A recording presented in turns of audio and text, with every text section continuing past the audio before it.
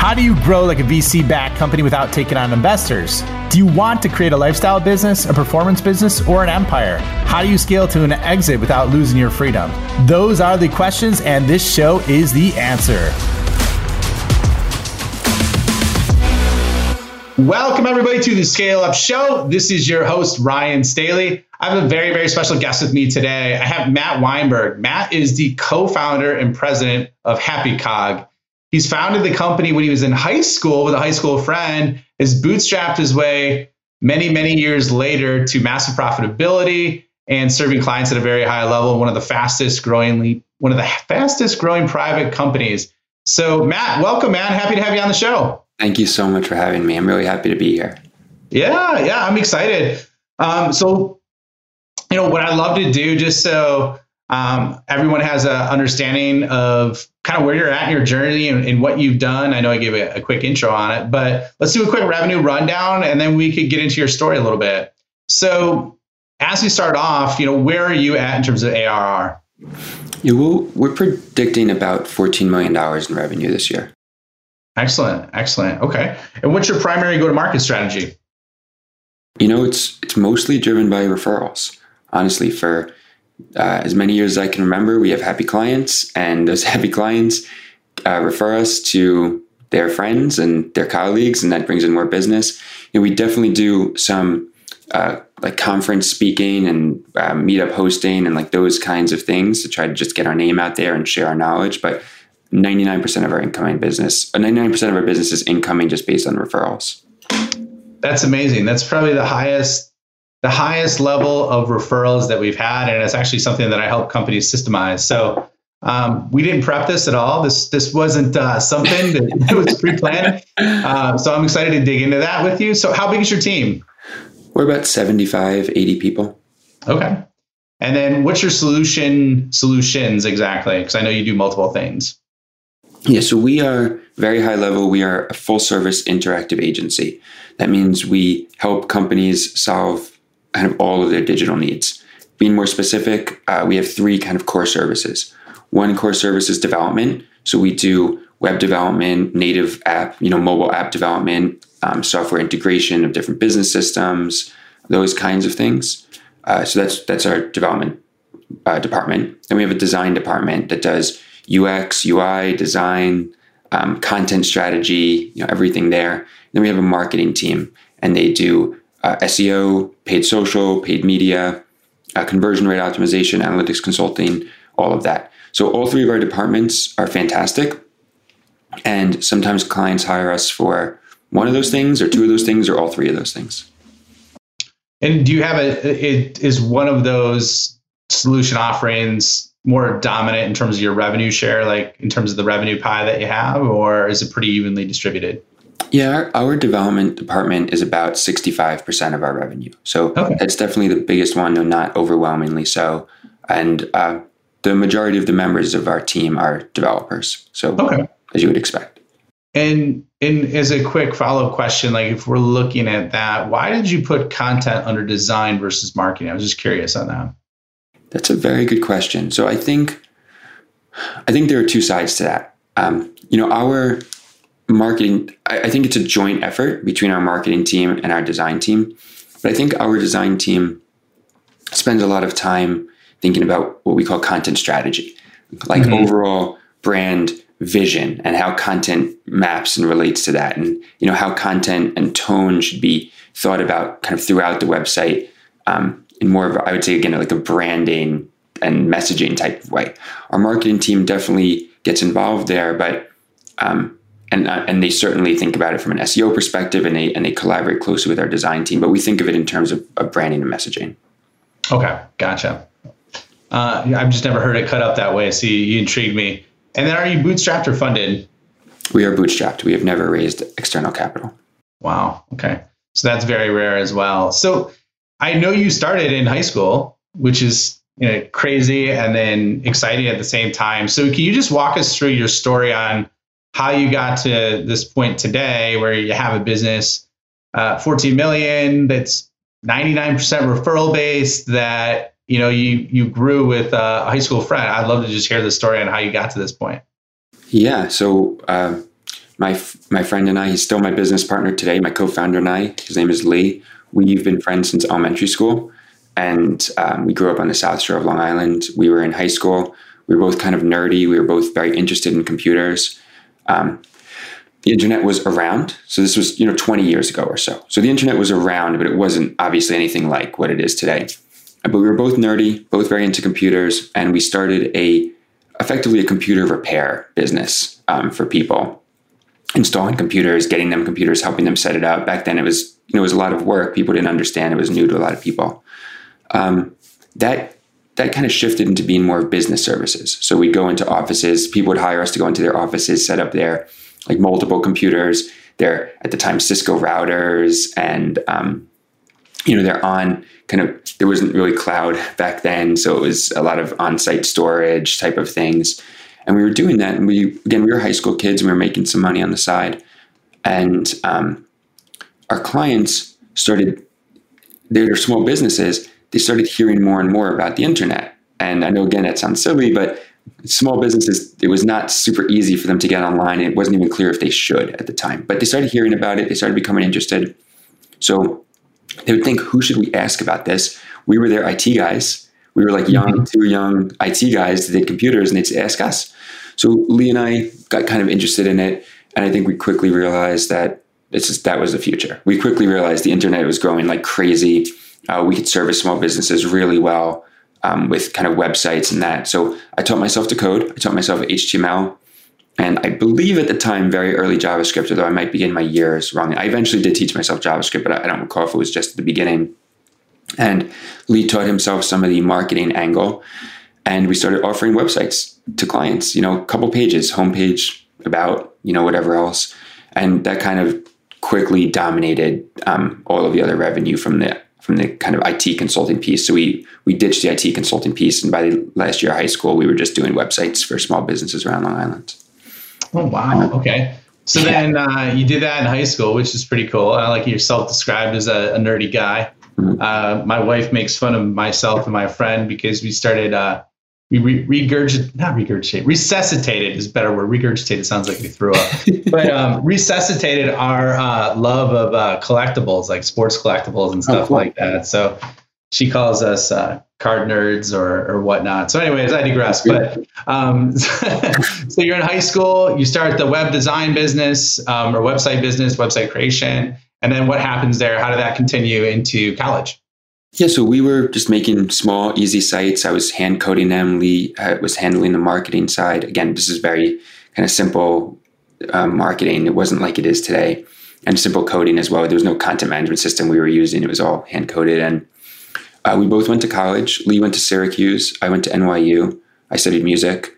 And just nights and weekends, we would continue working and continue just doing projects for small businesses. But we were doing a good job. And the businesses that were reaching out to us were getting kind of bigger and bigger. Nothing big, but just more than just one person kind of businesses.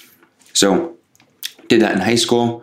We did that in college, nights and weekends. My college roommate, we hired him part-time to start helping us with some of this work. He still works here at Happy Cog today. We both graduated college. The company was fine, but it wasn't really making enough money to support us. We both took full-time jobs. And we just, for a couple years, we worked nights. We'd do our full-time jobs. We worked nights and weekends on the company. And basically, I would wake up in the morning. I would go to work, like my day job at 9 a.m. I'd get home at 5 p.m. I'd have a quick dinner. And then from 6 p.m. until 3 a.m., I would do work on the company. And Lee would do the opposite. Lee would wake up at 4 a.m., work from 4 a.m. to 9 a.m., then go to work. So we used to joke that we had 24/7 coverage because of that. And then, wow. So wait, how many hours a day did you sleep when you were doing that? 5, maybe 6. Do you have that weird genetic gene? Because it's actually proven that I think it's like 10% or 5% of the population has that genetic gene where like most people would be a pile of mush if they had 5 hours of sleep a night. Do you have that weird genetic gene, do you think, or no? I guess so. I mean, these days I get very little sleep now just because I find it even hard to sleep late or sleep a long time. So yeah, so, and then we were doing well enough that I was spending a lot of my time at my day job doing calls for my own company, and Lee was doing the same. And we were actually thinking about hiring people, and we said, well, this is silly. We shouldn't have day jobs and hire more people. We should just quit our day jobs, do the work ourselves without having to pay somebody else. So we quit our day jobs. That was 12 years ago or something, 10 years, something like that. And we've just grown from there. Now we're 75 people. So let me ask you that, because like, here's my question. Obviously that was right. I mean, just doing the math, we're in 20 years ago. That was right after the dot-com boom, right? So there was a tension on the whole internet focused area with computers and email. And I know there's a lot of developments along that time frame, but like, who's the number one person that you looked up to in terms of creating your business? That's a good question. I don't know that Lee and I were super informed about or involved in that like .com world, of venture capitalists and funding. That wasn't us. We were dealing with small businesses and just trying to help people kind of get online in the simplest way. My dad was an entrepreneur, is an entrepreneur. He had started companies. He had always worked for himself and all of that. So from just pure business point of view, certainly, that was a role model for me, but he was involved in the technology piece. We were just doing small business stuff, not the big like pets.com funding type stuff. Yeah, no, that's interesting. So you had some inspiration from your dad, and then it sounds like you just kind of gradually grinded away and then stacked on that. What would you say is like the inflection point for you where like you went from that stage of just chipping away to where you really started to see the growth? Was it, let me ask you this. So once you hit $1 million in revenue, what did you do to make that next big jump? Yeah. So I think that we've had a couple of, so let me back up. We have always said that happy clients lead to more clients. That is the number one thing that we always tell people internally, that I always think about. If we make our clients happy, I strongly believe they will tell their friends about us, they will tell their colleagues about us, and we will get more business. So what we noticed is that over time, we've had to do a lot of process changes. When we hit $1 million in revenue, a lot of the processes we had around project management, around how we were servicing clients, communicating with them, was starting to fail because we were getting bigger and we were doing bigger projects. And so our clients weren't as happy because we weren't doing as well for them. So there have been a couple inflection points like that. I think at probably 6 people, probably 15 people, at 50 people, and probably going through this now where we needed to say, all right, we're working on bigger or a step change in the kinds of work we're doing. We need to reevaluate how we're doing those things. And by reevaluating, again, hopefully we continue doing a good job and we can get back, continue getting referrals and all of that. That's been big, just kind of identifying what is failing or what's about to fail. Hopefully you identify it before it fails. Certainly project management has been a big one. I feel very good about our project management now, but it's very different than what it looked like when we were 6 people. Oh yeah, I can imagine that. Well, that brings us that brings me to my next question is like, how do you create a $14 million business based on 99% inbound referrals? Happy clients. So I think one big thing is that we try to remember that we are in the client services business. The whole point of people hiring us is so that we can help them accomplish some goal they have. Nobody hires us or nobody hires any agency because they just want to have fun. They have a business goal that they want to accomplish. And ultimately, they're going to pay us for our work, and we have to deliver work to them that's going to let them create more value than they paid to us. Whether that means that we're helping them make more revenue, we're helping them get more leads, we're helping them get more visibility, whatever their business goals are, we have to create more value for them than they pay us. Otherwise, there's no point in hiring us. So we try to really believe that and act on it and try to step back sometimes from our projects and say, what is the client actually trying to accomplish? What are we actually doing to help them accomplish that? If we think that they're asking us to do something that would be counterproductive to that, we talk to them about it instead of just kind of, blindly doing it because we want to help them succeed. So we've had a long-term view. The other big thing we've done, and this has been absolutely key, and it's something I'm shocked more agencies don't do, is we have a great recurring revenue model. So clients will often hire us for projects, And then a lot of times clients will kind of want to continue working with us, and they'll go on what we call a retainer, which is just a recurring, we guarantee them X amount of hours per month. They pay us X amount of hours per month, and we give them 30-day out clause on it. And it's helpful. A lot of our clients want to continue doing work. They want to continue doing bug fixes, improvements. Their business is changing. They have goals. That's allowed us to build a big business because we have a lot of revenue that we can be pretty confident is going to recur each month as well. So it's freed us to hire and to plan a lot better than other agencies.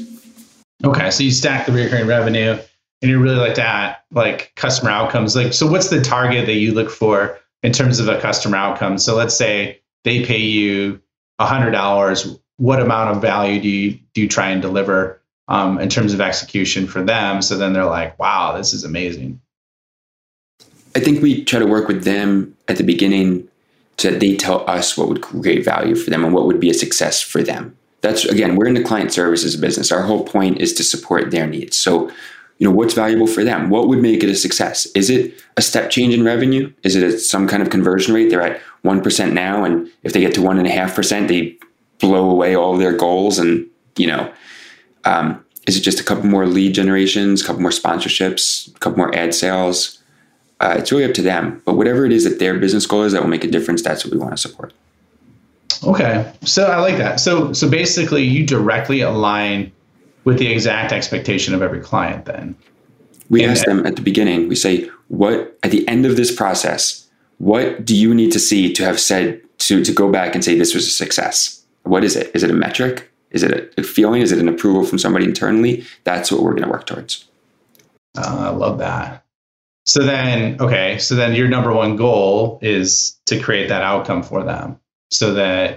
And then do you identify that in the sales process? Do you identify that like in the kickoff call, or do you continually update that, or like how do you continue that focus? Because like I don't know how long your projects are, but there's times where people sometimes forget like how far they've gone from the starting point. It's a challenge. We try to identify it in the sales process. I think that happens. Then I think as the project goes along, because some projects can be 6-8 months, some are shorter, a couple months. But to your point, people can forget, or we might have a big team on the project. Maybe we didn't do a good enough job internally sharing, those goals and aligning everybody. So I think it's important for us to constantly make sure we're on the right track, make sure that the goals haven't changed. If they have, figure out what that means for our work, and try to remind people internally of what the actual goal is. Okay. So is there something you do to do that in terms of like so for example, you have a customer project plan. Do you have like an overarching outcome that they have at the top of every project plan or anything like that, so that the teams continually focus on that as well? Yeah, I think our design team especially does it really well. I see them in meetings with clients as they're presenting something or showing a revision or showing concepts. And I see them often explicitly try to tie it back to goals. And, I'll hear them say something like, you've told us your goal is XYZ. Does what we showed you today align with that specific goal? And if not, is that because we messed up? Not messed up. Is that because we just need to think about things a little bit differently? Or have the goals changed? And that's okay too, but let's all be explicit about it if the goals have changed. Okay, I love that. So you told us your goal is X, Y, Z, and then it's kind of like a temperature check. Are we on path for that? Is there something we need to adjust? Is there something that's changed? So I like that. So it's really, you're looking at like real-time feedback of like, are we executing? Have you changed? And then, is there something we need to do differently? So did I miss anything there? The only other thing I'd say is I think there are different kinds of goals. If we can get objective, measurable goals, I think that's great. Sometimes there are multiple goals. Sometimes they're subjective and less measurable, but some of them will be objective. Again, conversion rate, lead generation contacts, e-commerce sales, ad units, like whatever that is, something that we can do a baseline, like what were those numbers before we did our work and what are the numbers after, and make sure that's all going in the right direction. And especially, post-launch, now that we're measuring with the new system that we built, can we do further improvements to kind of tweak it better? Okay. So do you turn away clients then? Like, because sometimes you'll have a conversation And, this has happened to me before where you're like, okay, this is what the opportunity is. This is the outcome that I see. And then they go have their internal conversation. They come back and they're like, and then you're like, okay, well, what's the outcome, exact outcome? And they tell you something. You're like, like I want to increase, and I'll just give you a fake example. Like I want to increase $10 million in revenue in 1 month, and we don't have any demand gen or anything set up. Like do you? I mean, obviously that's an extreme case, but do you have situations like that where they'll come back and they're just so far off base, and you're just like, hey, this is really not aligned with what we're going to execute on? Or how do you handle those situations? I think in those cases, we wouldn't explicitly reject the client, but I think we try to be realistic and see if we can get aligned on something that's that's possible. Okay. We do definitely turn down some business. I would say that's more related to budget sizes and things like that. We don't do like the kind of tiny little projects that we did when we were in high school. So we turn down business because of that.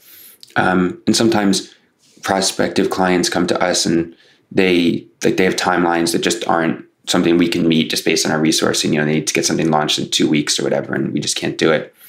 But I would say by and large, most of our clients are very reasonable in terms of goals. A lot of our clients are like SaaS companies that have internal engineering teams that work on their SaaS application, but they don't have the resources to work on their front-facing marketing site.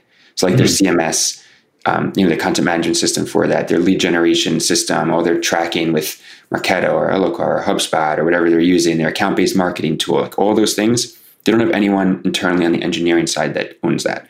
So a lot of our projects are those kinds of projects.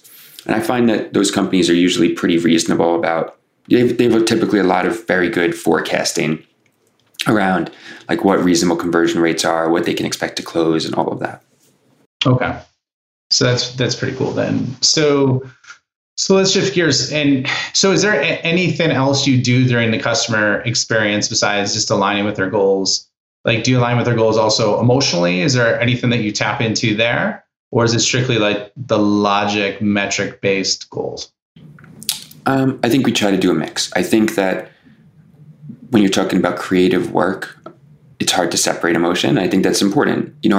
Our clients know their businesses better than we know their businesses. So if they have some kind of emotional, visceral reaction to something, that's actually valuable information for us. Even if they can't explain it in a logical way, there's probably some key element there that we need to understand why a little more of, just based on our clients' experience with their own industry or business. The other thing that I think is really important is we try to be extremely transparent with clients. A lot of, I think, agencies are not transparent, but we give them access to the same kind of work tracking system that we use internally. Like if something fails quality assurance, our client sees it. We tell them exactly if we're burning hot or burning over on hours, burning under on hours, if there's going to be a timeline change, if we messed up, whatever it is, we are all about very transparent communications. And I think that means that sometimes we are telling clients stuff they don't want to hear. But I think the vast majority of the time, clients appreciate the transparency and they want to hear those things, and they appreciate being part of the process and seeing the sausage being made.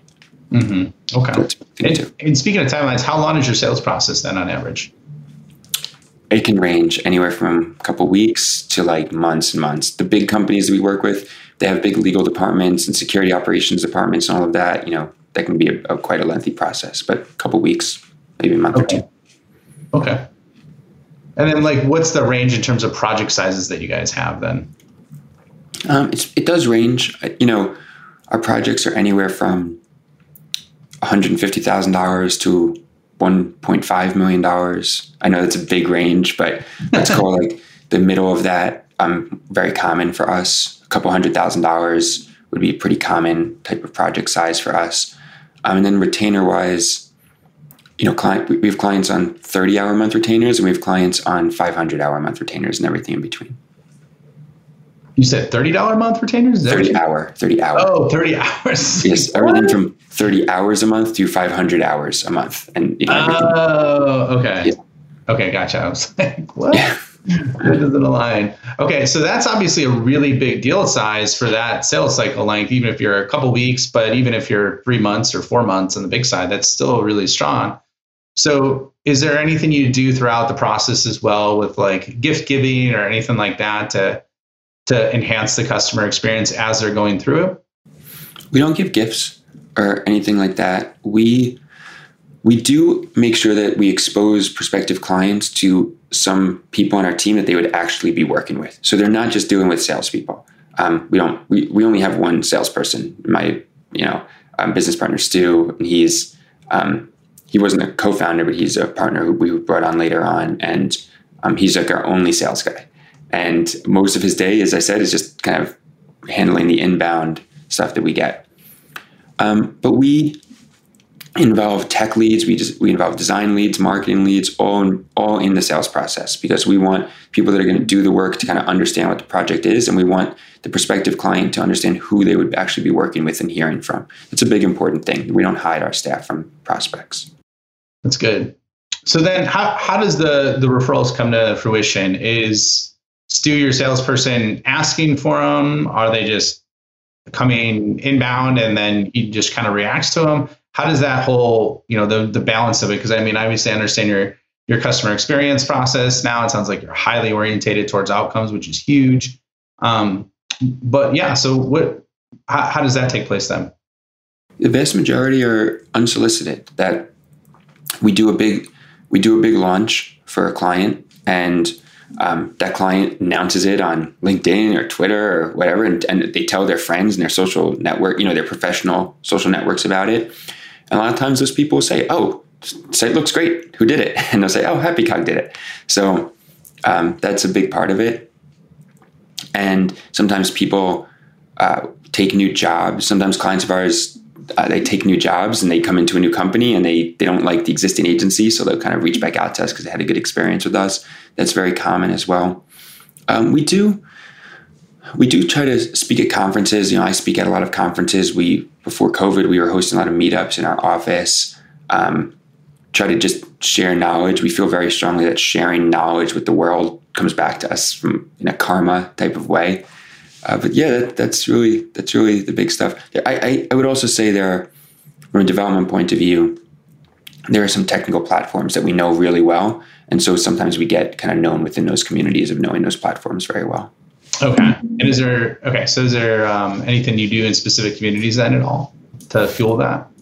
Yeah, I mean, one, again, it would be sharing knowledge, writing blog posts and newsletters and things like with tips for those technical platforms.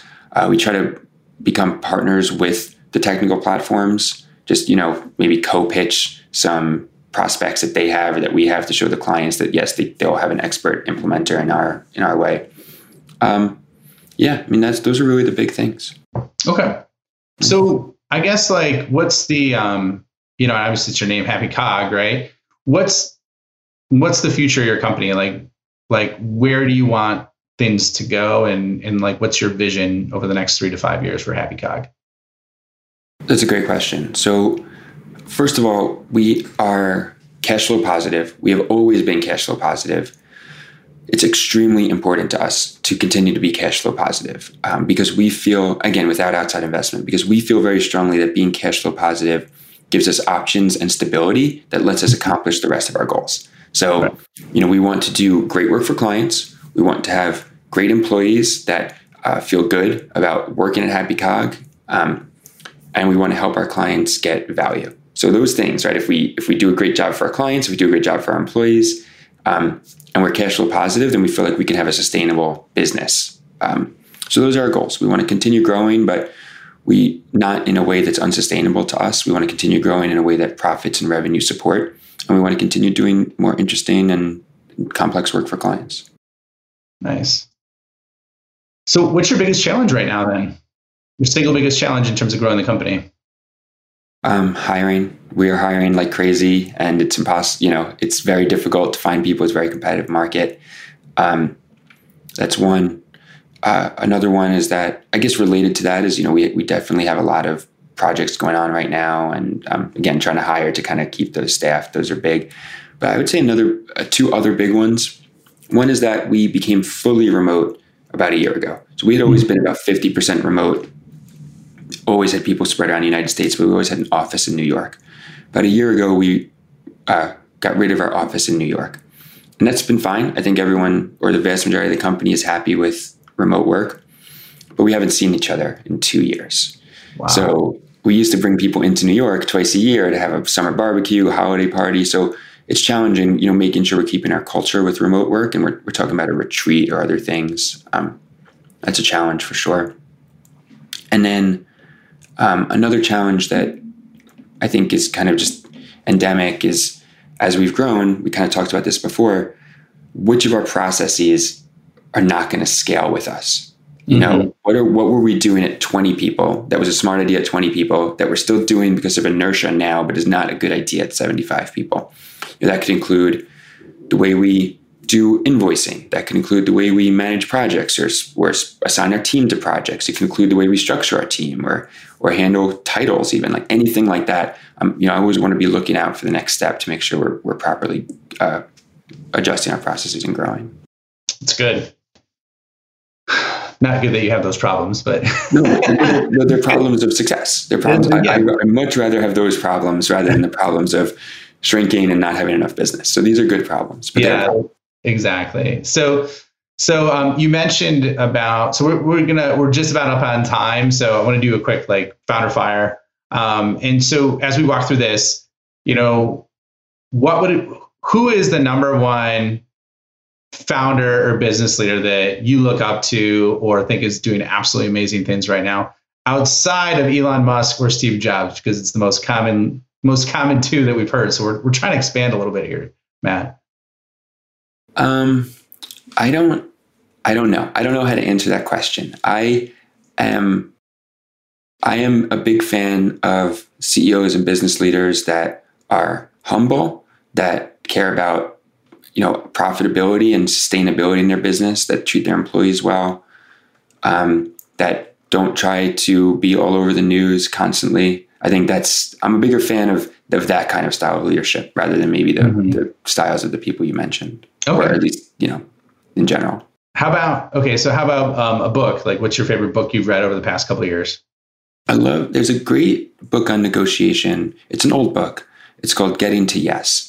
And it's all about the skill of negotiation, but it's not about tricking the other person. It's not about getting one over on them. It's all about actually aligning on incentives and negotiating to find deals that create value for both parties, deals that everybody walks away from happy. So I like that approach, and I really like that book and the way it phrased and considered those things. Okay. Excellent. Where do you see, you talked about the future of tech in 2002, and that was basically almost I don't want to say an inception point of your business, but that's really what got things going. Where do you see the future of tech over the next 5 years? I think that there are a lot of technologies that we hear a lot about now that are hyped well beyond any real value that they're going to bring to businesses. I'm not talking about crypto or anything. I'm talking about some of these, you see all the time, just other, the technology of the week or whatever it might be. I feel very strongly that kind of the overarching line of technological progress in our industry has been making things easier for non-technical people to accomplish magic with software. That's one thing. So software is so powerful. Technology is so powerful. I think in a lot of ways, it's very hard for non-technical people to use and unlock the power of software. So I think any kind of tools that makes it easier for them, like no-code style tools, robotic process automation, all that kind of stuff, I think is very powerful. And I think we see more and more of that. And we're going to continue to see more and more of that. Okay. That's a great answer. And then last question, where, knowing what you know now, going back in a time machine when you first started your business, what advice would you give yourself? I would say that the focus on cash flow positivity is a good one. I would tell myself to maybe get a little bit more sleep. And I think that's important. I really do think that's important. And I would tell myself that I'm going to have, so one thing I've noticed is I have weeks that are great and I feel like I'm on top of the world and they're most amazing weeks. And I have weeks that are terrible. And I feel like everything is falling apart. And I would tell myself that that's just part of being an entrepreneur, that I very rarely have a regular week. I have like amazing weeks and I have terrible weeks. And hopefully over time, it not only evens out, but trends up. But I tell myself that that's okay. And that's kind of just what to expect as part of this journey. That's great advice. I love that. So where can people find you? Where can they learn more about you and HappyCog? Sure. So we are happycog.com, happycog.com. We're HappyCog on all the major social platforms as well. I'm personally MRW on the social platform, so twitter.com/MRW. I was an early adopter, I guess. Nice. And yeah, my email address is, in case anyone wants to reach out, is matt@happycog.com, MATT@happycog.com. Awesome. Well, absolutely love this. Once again, like I say this all the time, but whenever I have episodes, a lot of times they go in directions that I never even thought of. So to hear that you got 99% inbound referral business with one salesperson at 14 million in revenue that you bootstrap from when you were in high school is absolutely amazing. So it was a pleasure having you on, and I really appreciated hearing your story and your journey and just your view on how to work with people. Thank you so much for having me. It was a great conversation. Yeah, thanks, Matt.